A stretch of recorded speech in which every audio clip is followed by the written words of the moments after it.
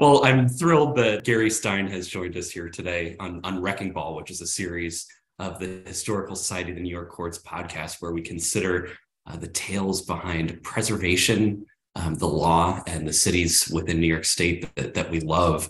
And it's interesting that Gary Stein has joined us here today because he has written a new book, where the courthouse is one of the characters. But the central figure in this book is a gentleman who I envision in a cartoon that you sort of find in the middle of Gary's book, which is entitled Justice for Sale, where there's a judge sitting up on his bench. And below that bench is a different bench with a ladder, and it's labeled Personal Holding Company. And below that is another one that says Private Corporation, and another one that says Loans Accepted. Gary, what on earth am I talking about here, and who on earth am I talking about? Well, that's a very good image, the cartoon that you point out that ran in January 1939, when Judge Manton's secret life, essentially, as a corrupt judge, was exposed to the public as a result of an enterprising reporter at what was then the New York World Telegram. And the cartoon is very apt. Manton was not just the judge on the Second Circuit, he was the senior circuit judge and had been so for 12 years, had been a federal judge for 23 years almost. He was the youngest judge appointed to the federal district court back in 1916. And by the time of that cartoon, he had essentially built an empire based on corruption. This was the era of the racket, underworld, everybody exacting tribute in all sorts of different businesses. And Manton did that in his own way as a judge. He was essentially running a justice racket, and he was sitting on top of it. And it was not a one-man band. He had a whole network of fixers who went out and solicited people to pay bribes. And of course, all of the various people who paid bribes were part of the scheme as well. So it was kind of a vast enterprise, as that cartoon depicts.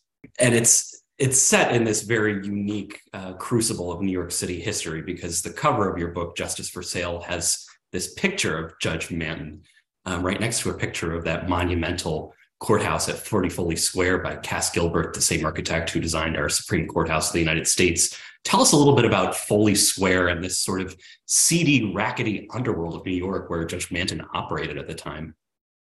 Well, where Foley Square is currently situated used to be known as the Five Points district of Manhattan, which was just a den of iniquity back in the 19th century.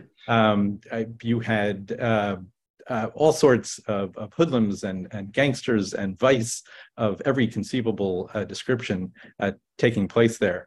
That ultimately was reshaped largely by the building of courthouses, not just, of course, the federal courthouse at 40 Foley Square, but also the state courthouse at 60 Center Street and the other public buildings that sprouted up and eventually evicted the various characters who once prowled the Five Points district. And really the Five Points district doesn't exist anymore. But it's interesting because Manton, in a way, shows that some of the characteristics that prevailed in the Five Points district didn't go away just because this monumental federal courthouse was built in Foley Square, which, by the way, Foley Square itself is named after a Tammany politician named Tom Foley. Big Tom. Big Tom, who, it should be said, although he was very much a part of the Tammany machine and helped run the machine, he personally did not, it appears, profit in the same way that most Tammany politicians did. And Manton really followed in that tradition of a Tammany politician. He had sort of grown up in that community, and he viewed public office as an opportunity not just to serve the public, but to line his own pockets, unfortunately. But that was sort of understood and even not denied by the Tammany politicians of the era. They sort of were made no bones about the fact that they used public office as an opportunity to make some money. Exactly. And he was in this sort of mix, but then there were other landmarks in his life as well. He lived on this Long Island estate. He had investments in hotel properties. He was involved with the founding of the neighborhood of Forest Hills, which of course today is portions of it are landmarked as well. Tell us more about his reach, his tentacles throughout New York City and state. It's pretty amazing. I mean, you have to give him credit for having a lot of energy. Here, a federal judge. He actually wrote more opinions on the Second Circuit sort of, per annum than any judge in its history. Wow. And he was also, as the senior judge, saddled with all these administrative responsibilities. He was a very active participant in the Catholic Church. He was knighted by the Pope at one point. And on top of all of that, he basically ran his own business enterprise as a judge and owned interests in all sorts of companies. Real estate, as you said, a couple of significant apartment hotels on the Upper West Side, a company in Syracuse that made sanitary napkins, among other things, a milk bottling company, laundries, and on and on and on. We don't expect that from our judges, from our federal judges in particular. And back then, it did stand out. Certainly his colleagues on the Second Circuit, the Hand cousins, Thomas Swan, did not engage in such activities, but he did on a very large scale. And ultimately that helped get him into trouble, because when the businesses started failing and the real estate investments started going south after the crash of 1929, he resorted to raising money from litigants and lawyers who were appearing before him. Right. And you're saying quite euphemistically, he's raising money from these litigants. He used another euphemism that he favored. He would call them loans from folks who had business before the court. And yes, Manton was this prolific author of judicial opinions, and he was the chief and all that. But you share an interesting anecdote in your book where you say that folks who are clerking within the Second Circuit today are expressly instructed never to cite a Manton opinion. And it sounds as if he was also a notoriously bad writer at that. So two reasons not to cite him: the dustiness of his prose, but also his criminal conviction. So you set the stage for us of the pressures on Manton during this Great Depression era, where he looked for these loans and other emoluments. But tell us the central controversy that ended up bringing Manton down. What was this criminal case that he faced ultimately? Well, the criminal case that he ultimately faced was based on 6 different cases where he had taken loans or just outright payments or bribes. Most of them were patent cases where he took money from one side. One of them was a criminal case, actually, where the defendant was a patent lawyer who had bribed Manton by making loans to him in connection with appeals he had before the Second Circuit. He happened to be the chairman of a Brooklyn bank and arranged for the bank to make loans to Manton right at the same time Manton was presiding over those cases. And then he got in trouble himself and was charged with, of all things, bribery, and went to see Manton to see if Manton could help. And Manton said, yes, I can help. I will bring in a district judge from Connecticut, and he will get rid of your case for the price of $10,000.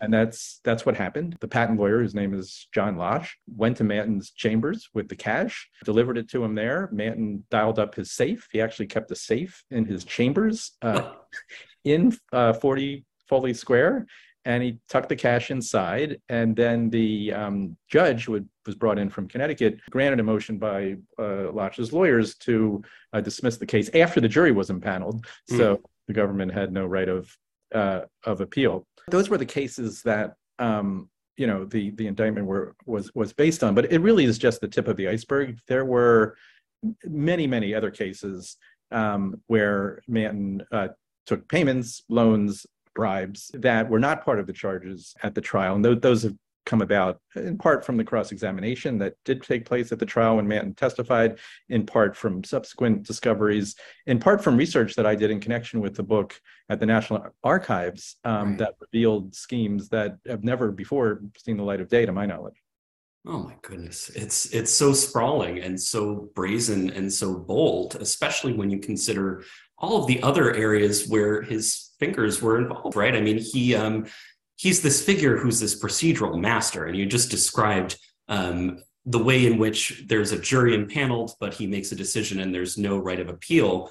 And he's essentially getting people stuck with whatever his corrupt decision is. How else was he this procedural master in locking in these victories for his corrupt clients?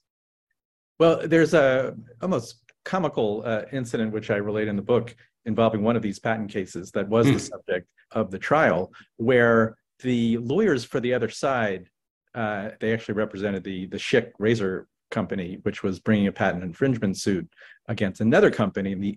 The executive at the other company, sort of a wily entrepreneurial type named Archie Andrews, was paying off Manton. And the lawyers for Schick, who were pretty savvy, suspected this at some point.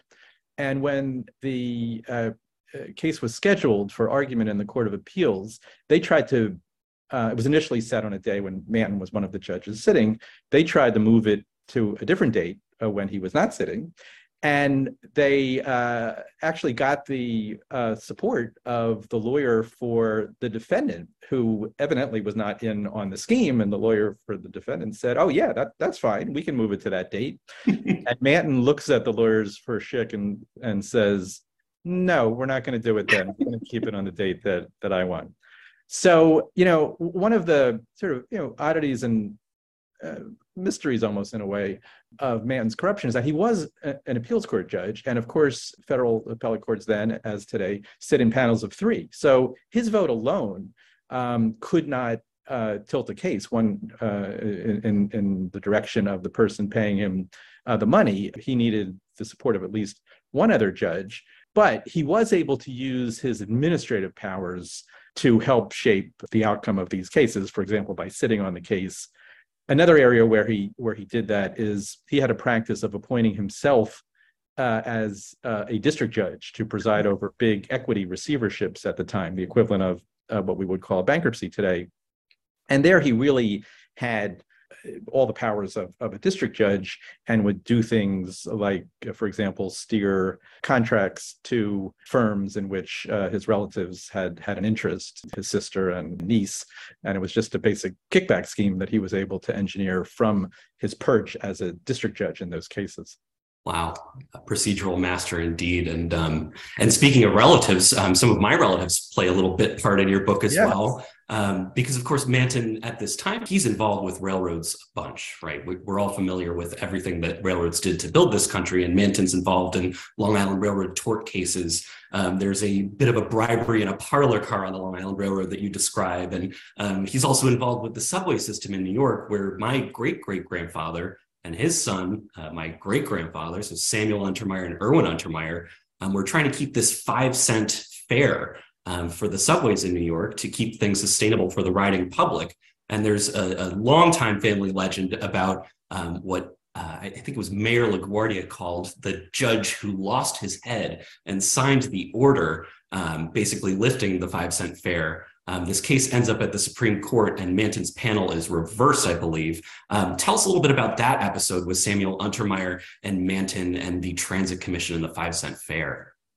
Yeah, and what's really interesting about this case, which was not part of the trial, never anything that he was actually charged with, is that it took place in 1928. So this is before the crash of 1929. And Manton has generally been viewed as someone who fell prey to the depression and the financial pressures that put on him to resort to corruption. And I alluded to that earlier in this podcast, but that's not really the full story, because in this case, 1928, which was a hugely important case, the IRT was challenging the constitutionality of the 5-cent subway fare. And Manton was on a panel, a special court, a three-judge court that heard the case. He wrote the opinion. He wrote in favor of the IRT and the other subway company that was a party, and said, yes, this is confiscatory under then prevailing Supreme Court precedent, and the 5-cent fare should be no more, notwithstanding the fact that the subway lines had agreed to it in their own contracts with the city. Just a few days before that case was brought, Manton took a $75,000 investment from a lawyer named Thomas Chadbourne, with whom your great-great-grandfather, Samuel Untermyer, had clashed at a public hearing, your great-great-grandfather having represented the Transit Commission.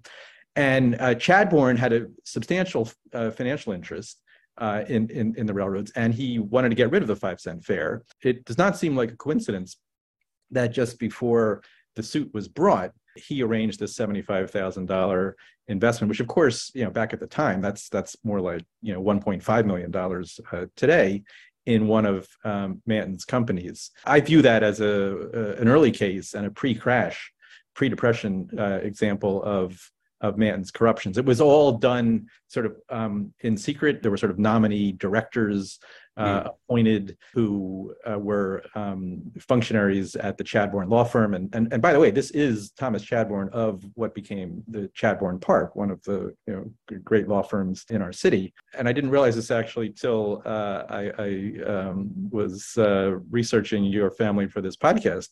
But as you mentioned, the Supreme Court ultimately reversed Manton's decision. And what I had not realized is that although your great-great-grandfather, Samuel Untermyer, had sort of led the charge in the litigation and representing the Transit Commission, he got sick before the Supreme Court argument. Yes. I don't know if you know this. Yes, I do. And your great-grandfather, Irwin, actually conducted the oral argument and won. Yeah, and the story goes that there were only 2 interruptions during oral argument, and that was to request page numbers in the brief. So something tells me it was a rather straightforward case, hence LaGuardia's comment about the judges having lost their heads or taking investments, as Manton may have called it. Yeah. Yes, it was a very unusual case in that regard. Ultimately the Supreme Court said, well, this really belongs and should be decided by the New York state courts. Mm-hmm. And every single state court and every single judge on every single state court, all the way up the ladder that considered the issue, all ruled against the IRT and the transit companies and in favor of the 5-cent fare. And it's, Manton grew up as a political, progressive. Essentially, his practice, he did not represent corporations. He sued corporations. He had a big personal injury practice, and he was a big supporter of President Wilson and sort of a thorn in the side of corporations. And here we have this case where he rules in favor of the corporate interests in a way that was obviously against the wishes of the Tammany politicians like Governor Al Smith. But I think in this particular case, whatever ideological and political leanings Manton had were shoved aside by his financial self-interest. Yeah, and I have to tell you that is one of the joys of this book, because whether it's a family connection or a preservation connection, whether it's a legal issue or anything else, there's so much for people who are historians, historically minded, to connect with in this book. And I wonder what drew you to this subject matter. You've obviously been in and around the circuit your legal career, but why Manton and why this book and why now? It's a good question, and the answer is kind of lost to the time. I started this a long time ago. And I mean, the short answer for why I started it, I think, is that my kids grew up and went to college, and right. This became sort of my project on the weekends. I remember Manton from law school. I remember hearing about him. Somehow I bought a book called The Corrupt Judge, which was written in the 1960s by a former DOJ lawyer, which is about Manton, but also 2 other judges who were involved in various corrupt schemes at the time. And it sort of intrigued me. It's a good book, but it really just sort of recites what happened at the trial and in those 6 cases. It didn't really address who Manton was, where he came from. What motivated him to do this? A federal judge, senior circuit judge on the Second Circuit. And it also didn't really say anything about the people who were paying him bribes, which I was also interested in because, it takes two to tango to commit bribery. So I was also interested in knowing who those people were and how they had come to commit these acts. Right. And, Manton, he's remembered for this corruption. He, of course, is convicted. He serves his prison term, I believe. How does he end his life? He ended his life, really quietly. After he was released from prison in, I think it was 1941, he left New York. He moved out near Syracuse, where his son was running this sanitary napkin company that I mentioned before. And no one really heard much from him. And he passed away in November of 1946. The obituaries were, not exactly what he had hoped for when he was sitting on the Second Circuit. Right. And it's a tangled and tumultuous legacy, but we're so grateful that you've brought it to light for us today. And I think a lot of us, after reading this book, will be wondering, could it happen again today? What are your parting thoughts on that point? Judges are human beings. Right. Of course it can happen again. We tend to deify judges, I think, on both sides of the political spectrum. Ronald Dworkin, who was one of my professors in law school, had this whole thing of the judge as Hercules, sort of this omniscient, super person. And then you have Chief Justice Roberts, on the other side, having this ideal of the judge as an umpire who just calls balls and strikes, sort of an automaton that is devoid of any sort of personal beliefs or passions or prejudices. And neither of those images is realistic. Judges are human beings, and this book and Manton really reminds us of that, and I think we should be reminded of that. Well, I'm not just saying this because you gave me loans or investments, but it's a fantastic read. The book is Justice for Sale: Graft, Greed, and a Crooked Federal Judge in 1930s Gotham, and we're so pleased it's brought Gary Stein to us. We're going to take a brief break, and when we come back, we will enjoy our favorite segment, Your Daily Ada Louise. Please join us just after the break. Wrecking Ball is brought to you by the Historical Society of the New York Courts, which is dedicated to preserving just that, New York's vast legal history. For more information about that important group, just Google Historical Society of the New York Courts or visit history.nycourts.gov. Well, welcome back, everybody. We are here with Gary Stein, the author of Justice for Sale: Graft, Greed, and a Crooked Federal Judge in 1930s Gotham. Gary, the book is just fantastic. And before we let you go, we want to make sure that you participate in our little segment that we call Your Daily Ada Louise, which is a tribute to a great lioness in the city of New York and the state of New York who cared about preservation, the law, and the cities where it all takes place. Ada Louise Huxtable, of course, that longtime New York Times architectural critic with so many legendary quotes about the built environment of our city.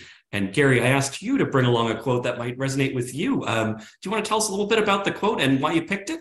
Yes, I picked it because it resonates, to me at least, in terms of the Manton story and what you alluded to before, which is the way in which the courthouse itself, the federal courthouse, is sort of a character in the book and was actually sort of a character at Manton's trial. Let me read the quote Sure. From a November 1974 article by Ms. Huxtable in the New York Times. And she wrote as follows: "The public building that serves and symbolizes the institutions of government has always striven for dignity, monumentality, a suggestion of art, and an indication of the nobler aspects and ideals of man. Or it did until recently. One look at most of today's public buildings suggests that somewhere on the way from the 19th to the 20th century, a lot of values got lost." And then skipping down, she continues, "What goes up in their place, in the place of these monumental government buildings, can rarely be differentiated from average, read cheap, commercial construction with a sign over the door to tell the visitor that he is indeed in City Hall or the seat of country or state government, or a place where the ideals and processes of justice are housed." And then she adds in a parenthetical phrase, you can hardly blame him if he begins to wonder if the ideals and processes are any better than the building. And so, she suggests that the sort of association between the nature of a public building, including a courthouse, and what goes on inside. And I think a lot of us share that notion that a lot of the courthouses are built in this classical style that evoke what Ada Louise called the ideals of justice or the majesty of the law. And certainly the U.S. Supreme Court and the federal courthouse at Foley Square, both of which, as you pointed out, were designed by Cass Gilbert, are great examples of that. And, the federal courthouse is fronted by these 10 sort of 4-story massive Corinthian columns. And, you walk up the granite steps, and which, of course, I've done many times as a lawyer. And it does give you a kind of charge. And it really, I think, played a role in Manton's trial because Manton's prosecutor, who was John Cahill, founder of the Cahill, Gordon, and Reindel firm, essentially made it into a inanimate character witness for the prosecution. Yes. In his closing statement, he talked about how brokers and brewers and moneylenders were lugging cash into this very courthouse, and how Manton had turned it, instead of a courthouse, into a counting house. And remember, that's the very courthouse where the trial was held, and it's the very courthouse where Manton did everything that he did. That's a slight exaggeration because that didn't open until 1936, and some of his schemes stretched back before then. But Cahill powerfully played off this notion of the courthouse as an embodiment of our ideals of justice, to draw the contrast with how Manton, defiled and besmirched and soiled those very ideals. So I think, Huxtable may have overstated things a bit in suggesting that having, a noble courthouse is associated with, or is even more likely to produce, noble deeds within. Maybe it is more likely. It certainly doesn't mean that that's what will happen, because whether we live up to our ideals of justice ultimately isn't a matter of brick and mortar. It's a matter of flesh and blood and what human beings do. Absolutely. And if we can leave things for our audience with one of those illuminating tales in your book about the narrow judge's elevators in the back of that courthouse there. I will never forget the first time that I was in one of those elevators. It is small, it's tiny, it's only enough room for 1, 2, maybe 3 people if you really suck it in. And when Manton goes to his trial and his sentencing in that courthouse, what happens with those elevators? Well, of course, he was not a judge at that point. He was an ex-judge. Right. But he did not quite get the memo. And so he took the judge's elevator.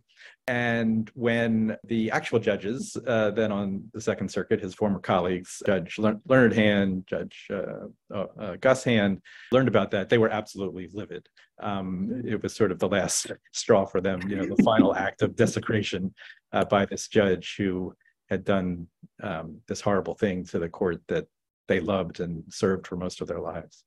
Right. But that building remains a tribute to the Manton legacy, a tribute to everything folks have done in the years since to move past the Manton legacy, and a reminder to all of us.